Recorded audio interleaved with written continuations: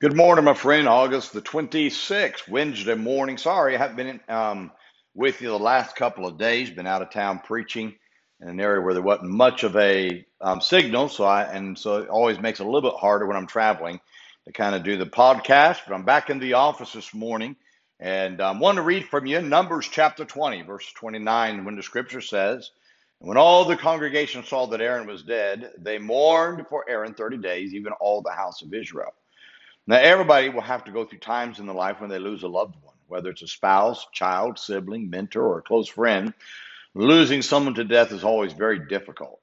The children of Israel found this out when Aaron died.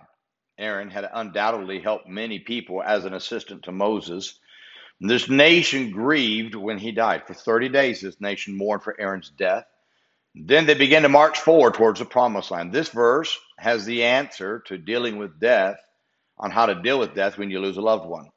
And it shows how to turn your mourning into a productive tool to help others. Now, let me give you the answer to help you when you go through a difficult time like this. First, there's nothing wrong with a time to mourn. Mourning for a loved one is natural and helpful.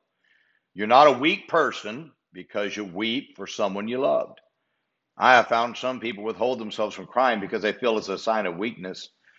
And let me just be honest with you, crying is a part of the healing process when dealing with grief. Even Jesus wept when he came to the tomb where Lazarus was buried.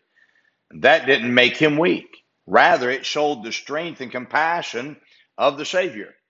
To keep yourself from weeping and mourning only hurts you in the long run. Tears are the pressure relief valve that releases the grief in your heart. God created you with the ability to cry. So don't think that it makes you weak to cry. Second, you have to move on. You will notice that Israel mourned for Aaron a total of 30 days. Likewise, when Moses died, they took 30 days to mourn for him. God is showing the believer that it's good to have a mourning period of 30 days, but after that, you must move on. To continue to mourn longer than this only turns your mourning into bitterness towards God. Your life cannot stop just because you've lost a loved one.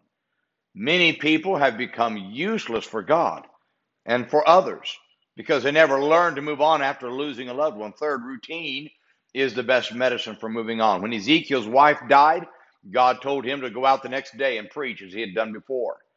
Now, God was showing us the importance of not stopping life after you lose a loved one. You cannot hibernate in grief and expect to find the balm of that the Holy Spirit has to help you to move on after losing a loved one. The balm of comfort that the Holy Spirit gives to deal with the loss of a loved one only comes by continuing to serve the Lord. As you move on in your daily routines, the Holy Spirit gives you the grace you need to deal with the hurt of losing that loved one. Fourth, don't let your love turn into bitterness. One reason people become bitter after the death of a loved one is because they don't have an outlet for the love they used to give to the one who died. One of the best things you can do after losing a loved one is to invest yourself in others. Pour the love out on others that you used to give to the one who passed away. It does not mean that you don't love the one who passed away, but it helps your heart of love to grow, and it gives an outlet for that love. If you don't go and love others, your love will have no outlet, and it will turn into bitterness. Losing a loved one's not easy. But getting involved in a church ministry so you can help others gives you a way to let that love out that you have pent up inside. Now, my friend, you have a choice. You can sit and mourn forever and become bitter and angry towards God, or you can take these four pieces of advice and understand it's a part of life we all have to deal with. But God meant it to help you to grow your love so you can invest in others.